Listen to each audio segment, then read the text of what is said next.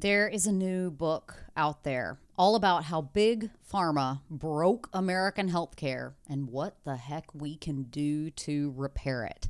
It is the inside story of how big pharma's relentless pursuit of ever higher profits corrupts our medical knowledge, misleading doctors, misdirecting American healthcare, and ultimately harming individual health. The United States spends an excess $1.5 trillion annually on healthcare compared to other wealthy countries.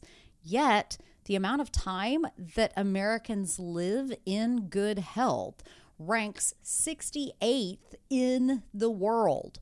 At the heart of the problem is Big Pharma, which funds most clinical trials and shapes the research agenda, withholds real data from trials as corporate secrets, and shapes most of the information that is relied upon by healthcare professionals. In this no-holds-barred expose, Dr. John Abramson, one of the foremost experts on the drug industry's deceptive tactics, combines patient stories with what he learned during many years of serving as an expert in national drug litigation to reveal the tangled web of financial interests at the heart of the dysfunction of our healthcare system.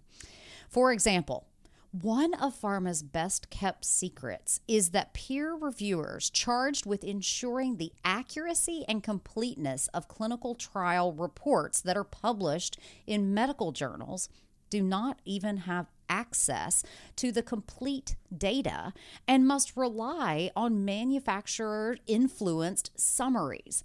Likewise, for experts who write the clinical practice guidelines that define our standards of care, we simply don't see what is truly happening. The result of complex research and privileged access to the inner workings of the U.S. medical industrial complex, sickening, shines a light on the dark underbelly of American healthcare and prevents a path towards genuine reform. Welcome to The Lindsay Elmore Show, a podcast for people who deserve to be healthy, with honest, open, and enlightening conversations with doctors, thought leaders, creatives, and spiritual gurus. You'll walk away with simple and tangible tips and tricks that allow you to live your healthiest life so you can pursue your dreams, overcome obstacles, and leave your mark. Dr. John Abramson has been on faculty at Harvard Medical School for 25 years, where he teaches healthcare policy. He also served as a family physician for 22 years, during which he was named a top doctor 6 times in local, state, and national surveys. He served as an unpaid consultant to the FBI and Department of Justice, including in a case that resulted in the largest criminal fine in U.S. history. In addition to many academic articles and op-eds in the New York Times and other publications, he is the author of Sickening: How Big Pharma Broke American Healthcare and How We Can Repair It, and Overdosed America: The Broken Promise of American Medicine. Dr. Abramson has appeared on Today, CNN's American Morning, NPR's All Things Considered, CBS Evening News, NBC Nightly News, The Dr. Oz Show, and many other places. Dr. John Abramson, welcome to the Lindsay Elmore Show. Well, Lindsay, thank you for having me. I was telling you right before we started recording, I almost chuckled as I was reading through some of your questions, because it clearly highlights to me the disconnect between what is the perception of the American medical system and what the American medical system actually is. And you have a new book out. It's called Sickening: How Big Pharma Broke American Healthcare and How We Can Repair It, because Big Pharma is on a relentless pursuit of profits, and that profitability corrupts our medical knowledge, misleading doctors, misleading American healthcare, and ultimately causing harm to the individual. And once you see it, you can't unsee it. And it's not just in the past 20 years that this has been happening. It's been happening for a much longer period of time. So start us out about, why did you write a book that was so highly critical of the prescription drug industry, as well as its influence on the American healthcare system? Well, Lindsay, I was a family doctor for 20 years, and I did a Robert Wood Johnson Fellowship after my residency, learned about statistics, epidemiology, and research design. But then I went into practice. I wanted to go take care of people, and I was a family doc in a small town about an hour north of Boston. As the 90s wore on, it became clear that the journals were becoming more and more influenced by the drug companies. And the continuing medical education that is mandatory for us docs was also coming under the influence of the drug companies. So I left and wrote a book called Overdosed America that was published in 2004. And when that book, a week after that book came out, Vioxx was pulled from the market in the United States, the largest drug recall in history. And I had written a lot about Vioxx in that book, and I was the last guy, excuse me, who wrote the book. So suddenly I was on the Today Show and all over TV. And though I was a family doc and had no legal experience, lawyers started to call me to serve as an expert in national drug litigation. And I spent about 10 years in that role. I did maybe 15 cases during that time. And as an expert, you literally get inside the corporate computers. So for all you folks sitting out there saying, God, I wish I knew what they were really doing, my job was to figure out what they were really doing and to write reports and to testify in court. I did that for about 10 years, hugely gratifying and amazingly intellectually challenging, gig. But it became clear that even though I was figuring out what was going on inside those, what the drug companies were really doing, what their data really showed, how their marketing people and their business people really biased beyond what any reasonable person would think was normal corporate behavior. I looked at that for about 10 years, and we were successful in many cases. I testified to the FBI and Department of Justice in a case that turned into the biggest criminal fine in U.S. history for any matter. But the message wasn't getting out. I understood what was going on, but there was very little coverage in the newspaper of what we were learning in those corporate computers. And when we could get in the medical journals, it didn't really affect many people. So I decided that, okay, I've done this. I've been an expert. I really know what's going on in there. And the only way to get this out in this world is to write a book. It took me 6 years to write Sickening. I knew most of the stuff. It wasn't research. It was figuring out how to tell this story in a way that wasn't overwhelmingly statistical, but had a narrative arc that drew readers in and hopefully will allow them to see what is really going on in the pharmaceutical industry. And when you say, and I say, and others say, that the drug company's first job is to maximize the profits that are returned to their investors, it really is to maximize their profits. Sometimes they come up with good drugs, and there's no question. And that's what makes this difficult, because I don't want anyone who's watching this to come away from the podcast or reading the book and say, that's it, I'm never using another prescription drug. About 1 out of 4 prescription drugs are better than drugs that were previously available. And some of them are really important. So we've got to be really smart. And that's our goal here, is to understand that the drug companies are relentless in their pursuit of profit. They mean it and they're good at it. And yet they own all of medical therapeutics, pharmaceutical therapeutics, and some of medical science works. Absolutely. I remember when the COVID pandemic first started, and everybody was like, look at Anthony Fauci. He wrote Harrison's Principles of Internal Medicine. He's a genius guy. And you flip open to that first page in there, and it's like sponsored by Pfizer.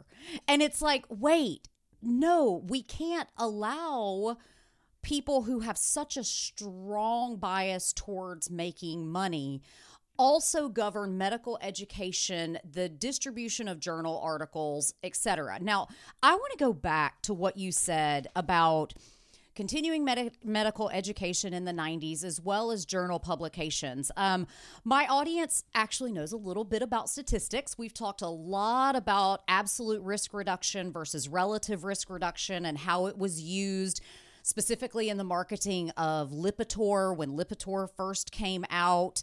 And we've also talked a lot about the billions and billions of dollars that get paid out in fines, because when you make as much money as the pharmaceutical industry does, a $3 billion fine, a $10 billion, there's no fine that will correct the behavior because there's too much money in the system. Talk to us about in the 90s when you're starting to realize something's off. What did you start to notice in medical research that you were like, that doesn't add up? So first, it was the continuing medical education. And it became increasingly clear that the experts, air quotes, experts, who were coming out to lecture to us, were getting paid by the drug companies to sell drugs. Yeah, they were posing, they were wearing their professor or assistant professor uniforms, but their job was to sell us drugs. So that was the first step. And then the second step was seeing in the journals, and it really was the first article about Vioxx in the New England Journal of Medicine, and an article about Celebrex, which is a cousin of Vioxx, in JAMA, both clearly misrepresented the data. The Public Citizen sued the FDA in 1999 or 2000 to get them to release the FDA reviewers' reports when new drugs were approved. And that information was buried in the web, but you could find it. And it was actually a footnote in another JAMA article that tipped me off. When I got into that data, it was very clear that JAMA and the New England Journal had lied to us. And that's not actually fair to say that. The people who wrote the articles that were published in JAMA and the New England Journal lied to us. And what I didn't know at the time is that the peer reviewers who reviewed those articles to make sure that they were accurate and to put the good housekeeping seal of approval on so doctors could follow those articles and practice evidence-based medicine, they hadn't been given the evidence. That peer reviewers don't get to see the real evidence from the clinical trials. And that really kind of blew my mind. I mean, that's what took me out of being a family practitioner and into being a researcher. So what you're saying is that it goes far beyond just doctors being better journal readers. It goes far beyond just like we've got to follow the guidelines, because if you can't see the raw data, you're simply relying on what the company tells you is true, correct? That's exactly right. So if we look at the cholesterol guidelines, the current cholesterol guidelines recommend that half of all American adults over age 40 be on a statin. What's that based on? There's been no transparency. The people who wrote those guidelines do not have access to the clinical trial data. They have access to journal publications that are peer-reviewed, but the peer reviewers didn't get the data. And they have access to the reports from the cholesterol treatment trialists in Oxford who get the data, but they've signed a contract to keep it secret, so you can't verify their data. So the cholesterol guidelines that recommend half of all American adults over the age of 40 take a statin are not based on evidence that's been independently evaluated. It's just shocking. And there are two things that are equally shocking about that. A, that it exists, that this is the state of the quality of the information that doctors are relying on. And B, that doctors don't know it. Doctors don't understand that they're like the slaves in Plato's cave who are looking at the shadows on the wall and thinking they're seeing reality. And they don't know that they're looking at the shadows on the wall, and that the corporations, where we started this conversation, the drug companies, mean business. They're trying to make as much money as they can, and they'll do it however they can.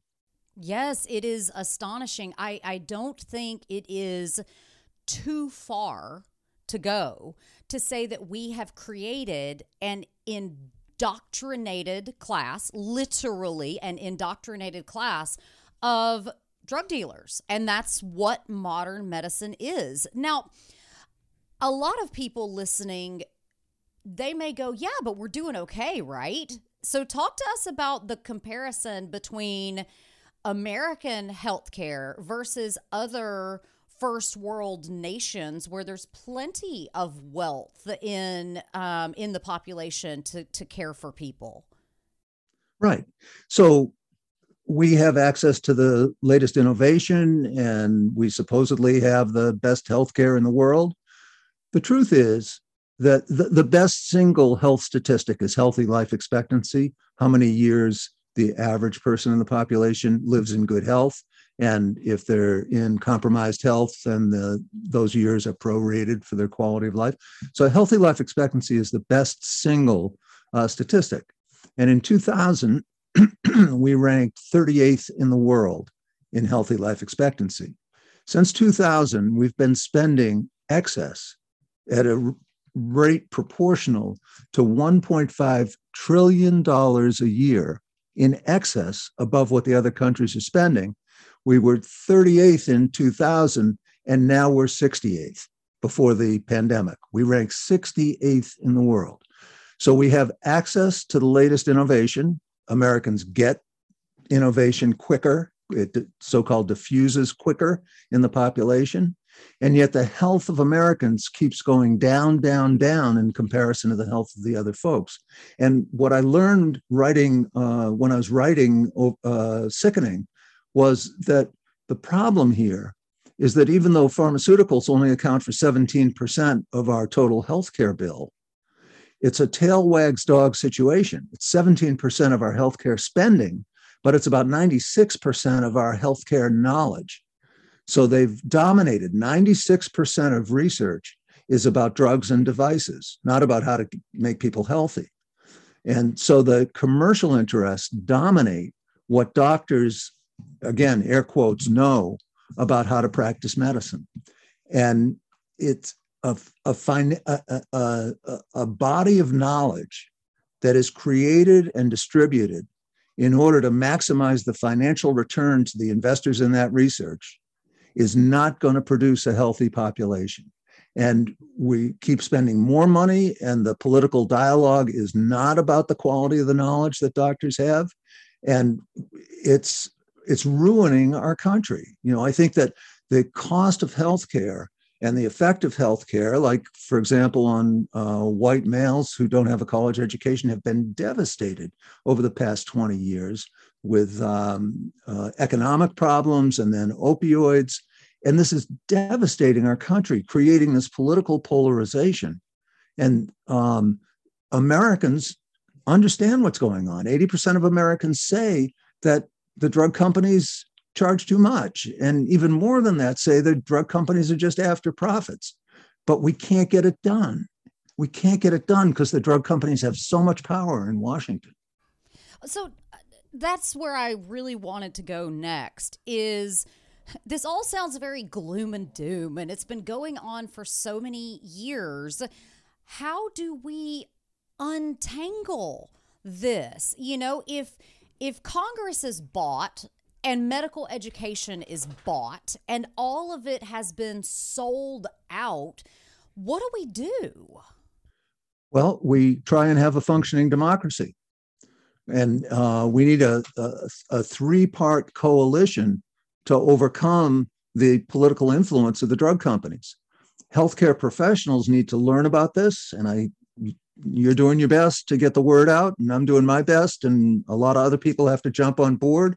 But healthcare professionals have to understand that people look to them as so-called learned intermediaries, the experts who can apply science to clinical medicine and optimize health, and they can't do it. They cannot do their job.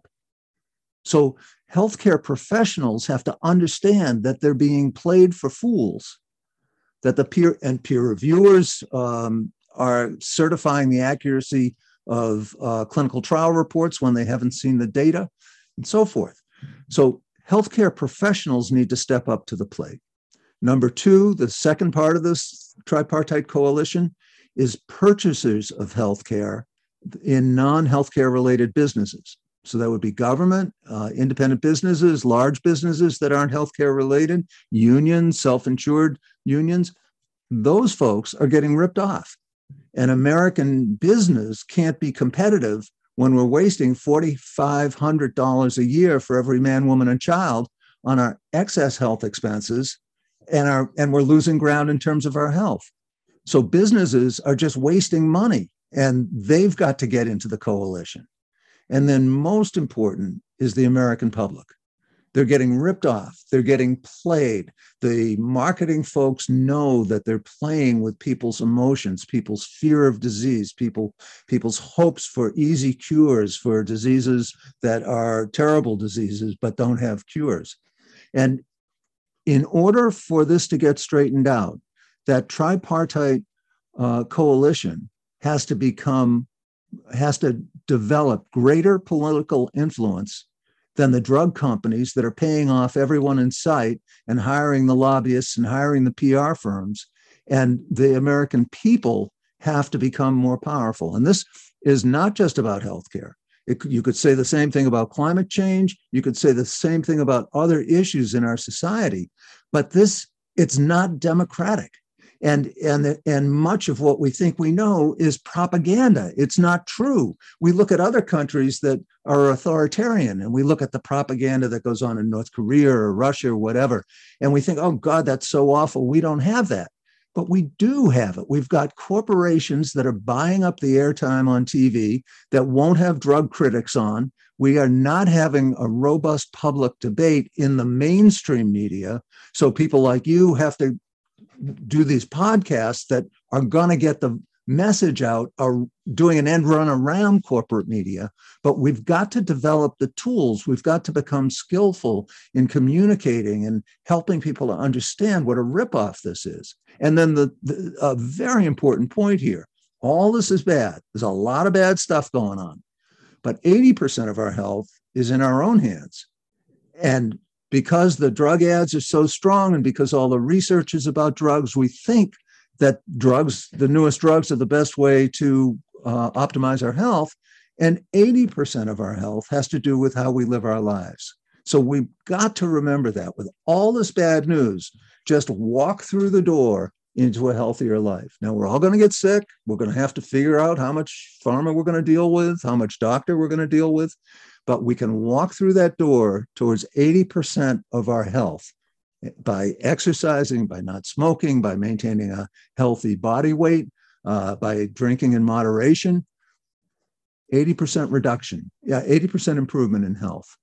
Absolutely. I mean, one of the things that is so just glaringly obvious is if you watch TV, you see this endless loop of advertisements for pro-inflammatory foods, toxic diet culture, and then you follow it up with the latest and greatest diabetes medication or the latest and greatest asthma medication, the latest and greatest COPD medication. All of these medications for chronic disease states, which don't have to exist. And when it comes to diabetes, it's almost criminal because there are markers that you are walking towards diabetes 10, 15, sometimes 20 years before you get there. Parkinson's disease is another just glaring example that we've talked about on this show about how if you're experiencing 15, 20 years worth of constipation, the likelihood of you developing Parkinson's disease later in life is very high. Why do we not teach people about walking water and fiber when they're 15 or 20 years old, first starting to experience first starting to experience constipation that ultimately is going to lead towards some terrible outcome where oftentimes drug companies are scrambling trying to find something that will work. And as you said, 1 in 4 medications, probably a pretty dang good drug. But you start getting into medications used to treat depression, to treat mental health disorders. You start getting into meds that treat Alzheimer's disease and Parkinson's disease. By and large, most people simply do not find success with them. And so before we get to the rest of my interview, let's take a break for a word from our sponsors. Have you been feeling like your energy is not what it used to be, or that you just can't think as clearly as you once did? Or maybe that stress is just always surrounding you and impacting your mood and your behavior? You may be struggling with your overall mental fitness. Mental fitness is not just about brain power. It's about how do we center our focus, gain more confidence, become more resilient towards stress, and improve our physical performance alongside our mental performance. Inside of Amare's mental fitness pack, you'll find 3 products specifically designed to help improve brain performance, increase energy and endurance, while simultaneously calming the body and brain, helping to lower stress so that you can think more clearly and have a healthy, positive mood. Inside of the Mental Fitness Pack, there are 3 products. There is Energy Plus, which delivers rapid improvements in both brain and physical performance. There is the Mood Plus, which I can personally attest helped me to have fewer feelings of anxiousness and reduced my restlessness and overall stress levels in just 1 dose. Then there's the Sleep Plus, which is going to help you to fall asleep faster and stay asleep longer. Believe it or not, mental fitness can also lead to pain. So there is a 4th product in here called Relief Plus that has been scientifically shown to help improve sports recovery and joint health while providing fast-acting and long-lasting relief from occasional aches and pains, which can help you to sleep better, overall enhancing your mental fitness. Get shopping now at lindsayelmore.com/Amare. When you shop my link, you will save $10. And when you subscribe and save, you will get an additional 10% off. When you get started with the Mental Fitness Pack, you will be on your way to have improved brain performance and a calmer body and brain. Shop now at lindsayelmore.com/Amare to save $10. And now, let's get back to the show. And we talked with Gerald Posner a lot. If you want to learn more about the history of how marketing has transformed and how dramatically different it is, please go back and listen to Gerald's episode. So, Lindsay, I think it's important to point out, I don't know a better way to organize an economy than capitalism. I'm not a communist. I'm not a socialist. We need markets. But I think it's important for all of us to know that markets will take advantage of us if we let them. And as time goes on, the markets get more sophisticated in taking advantage of us. And that's where we are in healthcare. The market's in control, and the market has only one thing on its mind, which is maximizing financial return. And we've got to understand that we enjoy a lot of freedoms, and watching what's going on in Ukraine right now makes us appreciate that even more. But it's not perfect, and we've got to defend ourselves against this tendency in the market. And I think doctors are at least as naive, and I would think more naive than the general public, because they are benefiting so much from this crazy market. But we've got to understand that there will always be tension in the best of societies, and naming it and addressing it and becoming a political activist isn't outside the border. It should be inside the border of responsible citizenship. And that's where we are.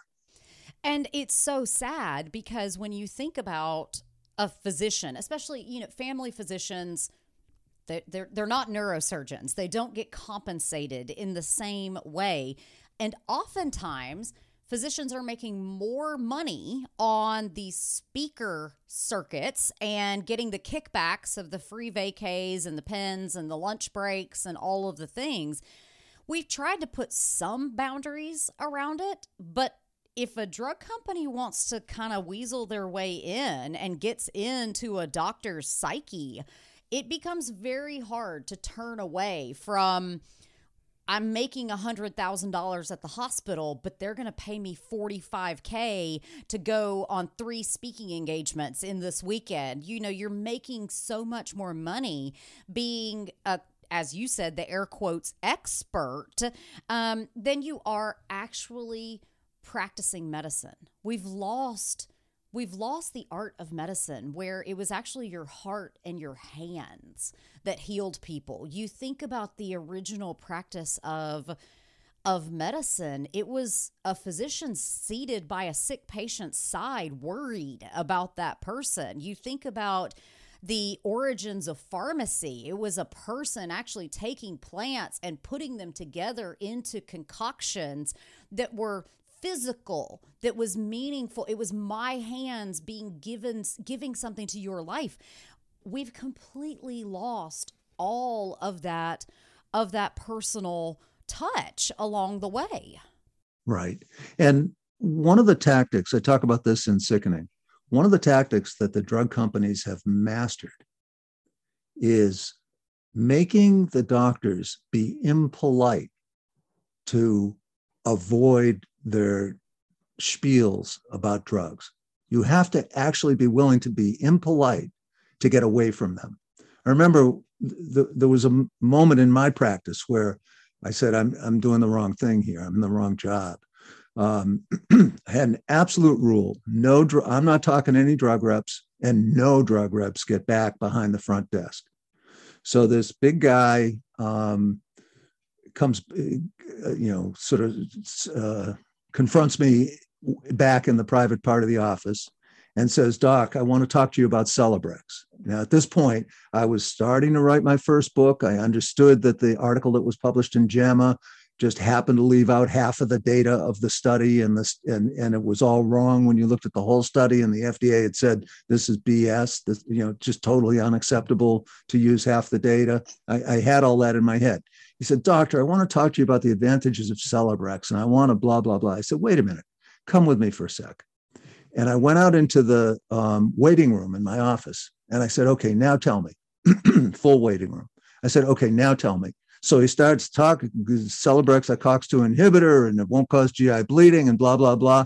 And I turned to the patients in the waiting room and I said, "This is what drug salesmen do." And, it was like, okay, I've crossed the line here. I know what's going on, and I've got to follow my instincts and become an expert in this. Yeah, I had that moment too, where I was working as a transitions of care pharmacist. And it was, this endless array of acute decompensated heart failure and COPD and heart attacks and strokes and this and that. And I had this moment where I'm going in to counsel a patient, and I was like, "So, how many meds were you on before you came in for this heart attack?" And they were like, "Oh, none."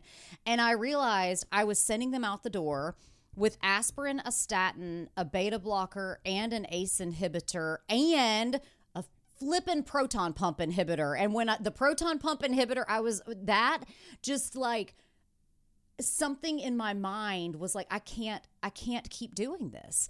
I cannot keep doing this in this same way, because I know this patient doesn't need this proton pump inhibitor. I know that if we were to simply teach less inflammatory food, actual exercise, stress reduction techniques, we could have potentially prevented the heart attack in the first place.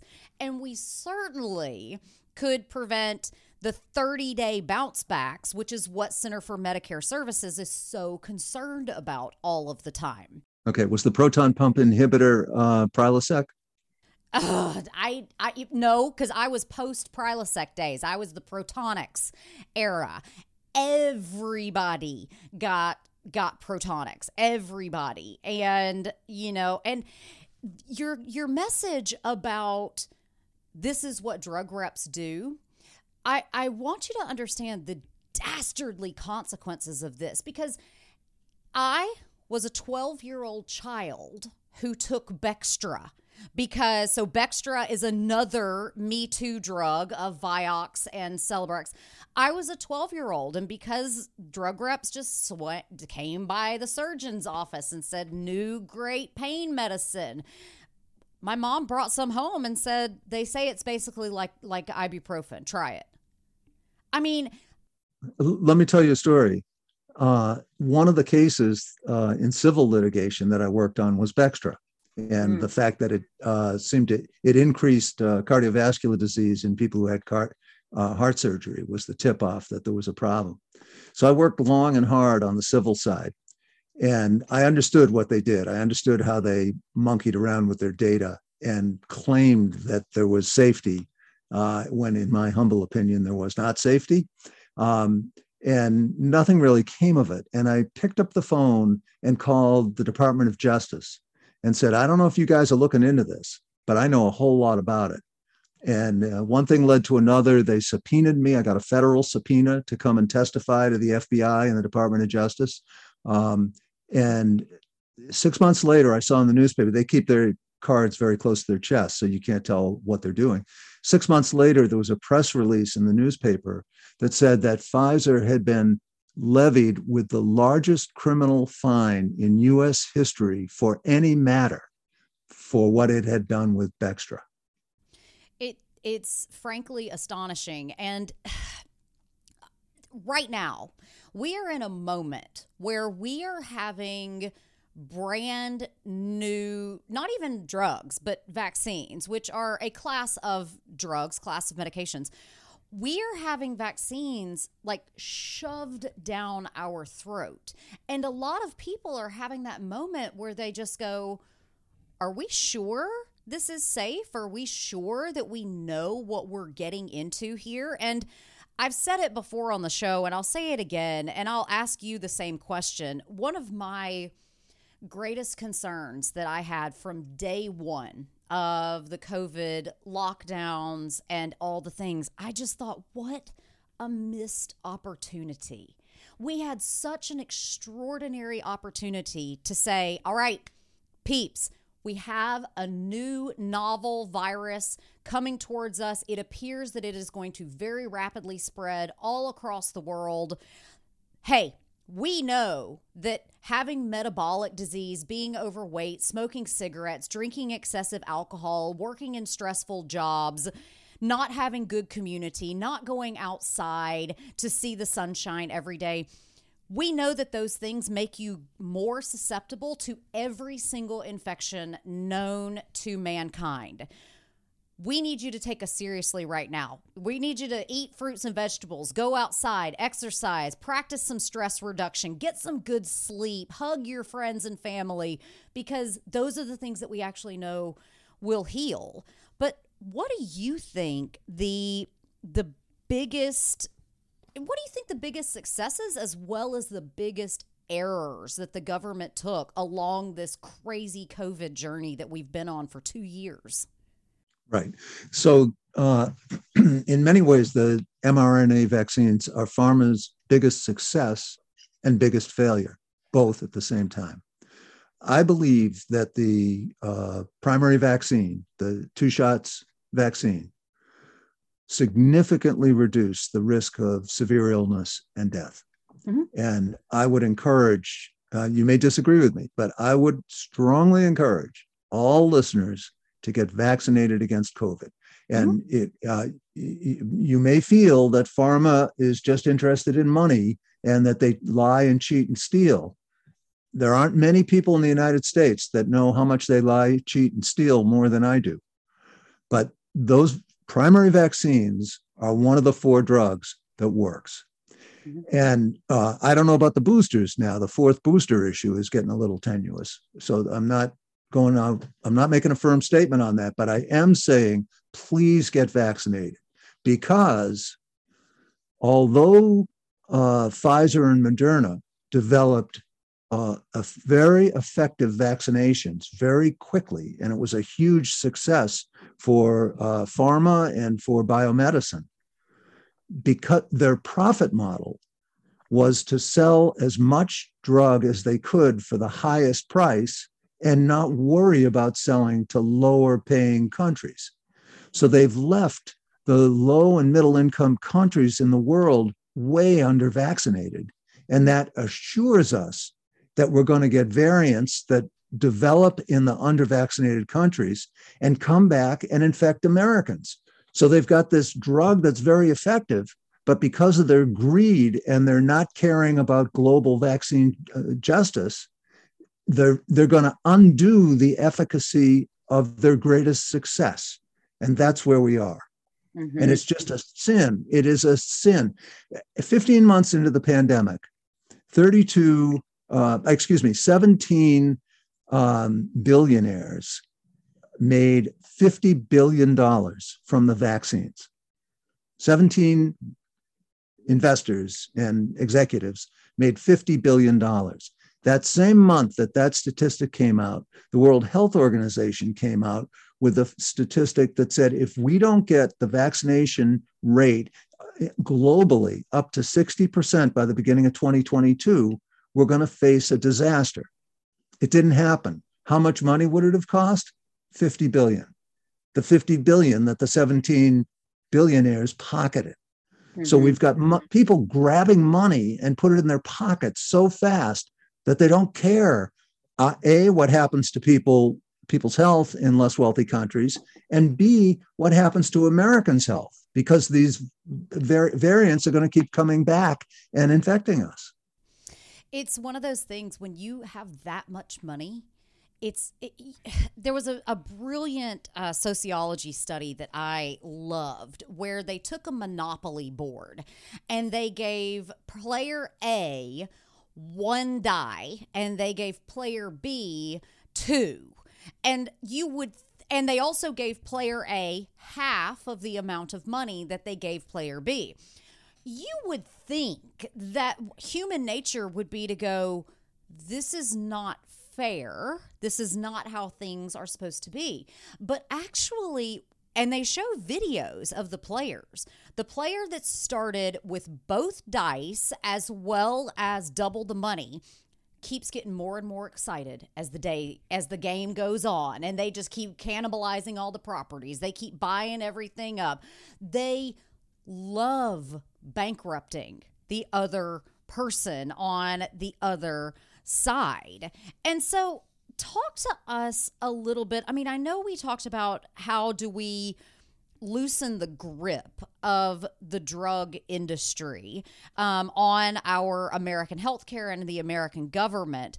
But I just love to hear more about throughout your practice as a family physician and during your own life, what lifestyle interventions do you think people can do on the daily that get them on that path of walking towards health? Like, what is that 80% that you discussed earlier? The 80% is straightforward. It's exercising for a half hour, at least 5 times a week, eating a healthy diet, not smoking, drinking in moderation, and maintaining a healthy weight. This is not complicated. It's not fancy. You don't have to uh, uh, adopt a whole different kind of life. You just have to live a more balanced life. So I think the first step is giving up the fantasy that we are bombarded with from childhood, that health is something that's done to us by an external force that is doing it to make money. We've got to give that up. There's no free ticket. There's no pass. You got to earn your health, and to understand that. And instead of banging your knee and demanding an MRI, you go home and you put a little heat or ice on it, and you wait a few days and you see if it's going to get better. And because there's no magic here, the healthcare industry is making an enormous amount of money pretending they have magic, but they don't. Sometimes we need them. Sometimes we break a bone. We don't just bruise it. And we need to get it set, and we need x-rays and so forth. But in the United States, we just do so much extra healthcare. And what we've got is the basics of a good healthcare system, and wrapped around it is this tremendous profiteering that's getting everybody, doctors and patients, off track. And we in the United States, this is a special situation in the United States. We are way out, all alone. But we've got to get over this, and people have to take responsibility for understanding what the truth about this is. Democracy requires that the citizens be educated and act rationally. And right now in the United States, citizens have been marginalized, and anti-corporate views have been largely taken off the air of the mainstream media. And we've got to make our own decisions and create our own political movement. And we're not going to get support from the network TVs. And, we've got to do it on our own. We've got to figure out ways to get together on the internet. We've got to cast off this corporate exploitation and figure out how to live good lives. I mean, if we could go back and not allow direct-to-consumer advertising to be made legal in the United States, what a different media landscape we would have today. It would still be the original Arthur Sacklers of the world kind of sneaking their ads into journals in the offices of physicians, instead of a blitz, an absolute blitz. I mean, we're recording this the week that the Oscars happened. And so, of course, Will Smith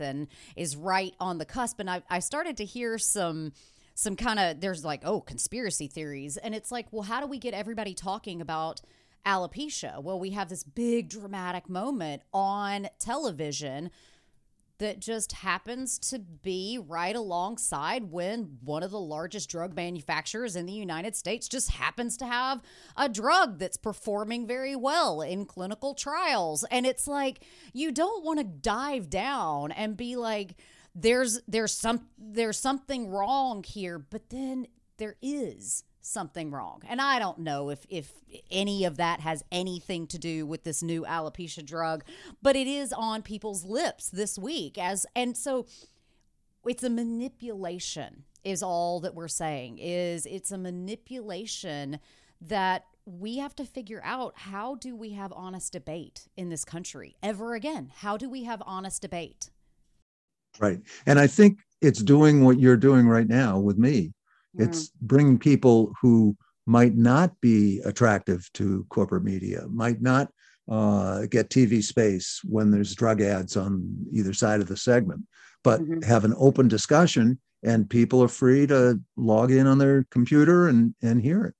Absolutely. Absolutely. So I would just encourage all of our listeners here today to go pick up a copy of Sickening: How Big Pharma Broke American Healthcare and How We Can Repair It.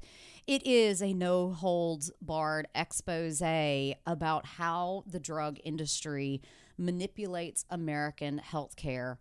Dr. John Abramson, it has been a distinct honor to speak with you today. You are simply a wealth of knowledge, and it's a wealth of knowledge that I love absorbing. So thank you for coming in today and being a guest on the Lindsay Elmore Show. It's been an absolute pleasure. And let me ask your listeners, if you do buy the book and you read the book, please loan the book to your doctor, because we've got to get the doctors to read this. They've got to see that this is really happening. It's all documented. I've got all the credentials, and it's real. And they don't understand it, and they need to understand it.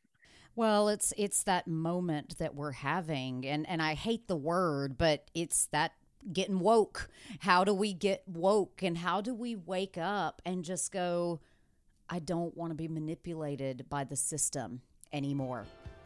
Right. Right. It's been a pleasure. Absolutely. Thank you so much. Somavedic is the ultimate EMF protection. It is designed on the principle of controlled release of energy from precious and semi-precious stones. This allows you to create a coherent field covering more than 2,800 square feet. That's right. It forms a bubble of protection against electromagnetic frequencies, including 4G and 5G, Wi-Fi, and your cell phones, and it protects against oxidative stress and free radicals. The Somavedic Ruby and the Vedic models are there to help repair cellular damage from non-native EMF exposure. It helps the body to repair itself from the harmful effects of EMF. The balancing effects reach a 100 feet radius in all directions. And that's not all. Somavedic can also help to harmonize your water. Somavedic creates structure in your water that helps it to benefit our bodies more. By creating hexagonal patterns, water is reorganized into its natural state, just like nature intended. You can head over to www.somavedic.com and use the code LKE to save 10% off. That's www.somavedic, that's SOMAVEDIC.com, and use the code LKE to save 10%. Be sure to shop using the code so that Somavedic knows that we sent you. The Lindsay Elmore Show is written and produced by me, Lindsay Elmore. Show segments are produced by Sue Procco and Derek Lugo. Sound design and editing is by Jive Media. Support The Lindsay Elmore Show by heading to lindsayelmore.com/podcast. Your contribution, no matter how big or how small, helps us to bring the best guests to the interview chair. Thank you so much for listening. Subscribe, rate, and review the show on Apple Podcasts. Share this and all of your favorite episodes with a friend and on social media. Be sure to tag @Lindsay Elmore Show and help us bring the pod to more people.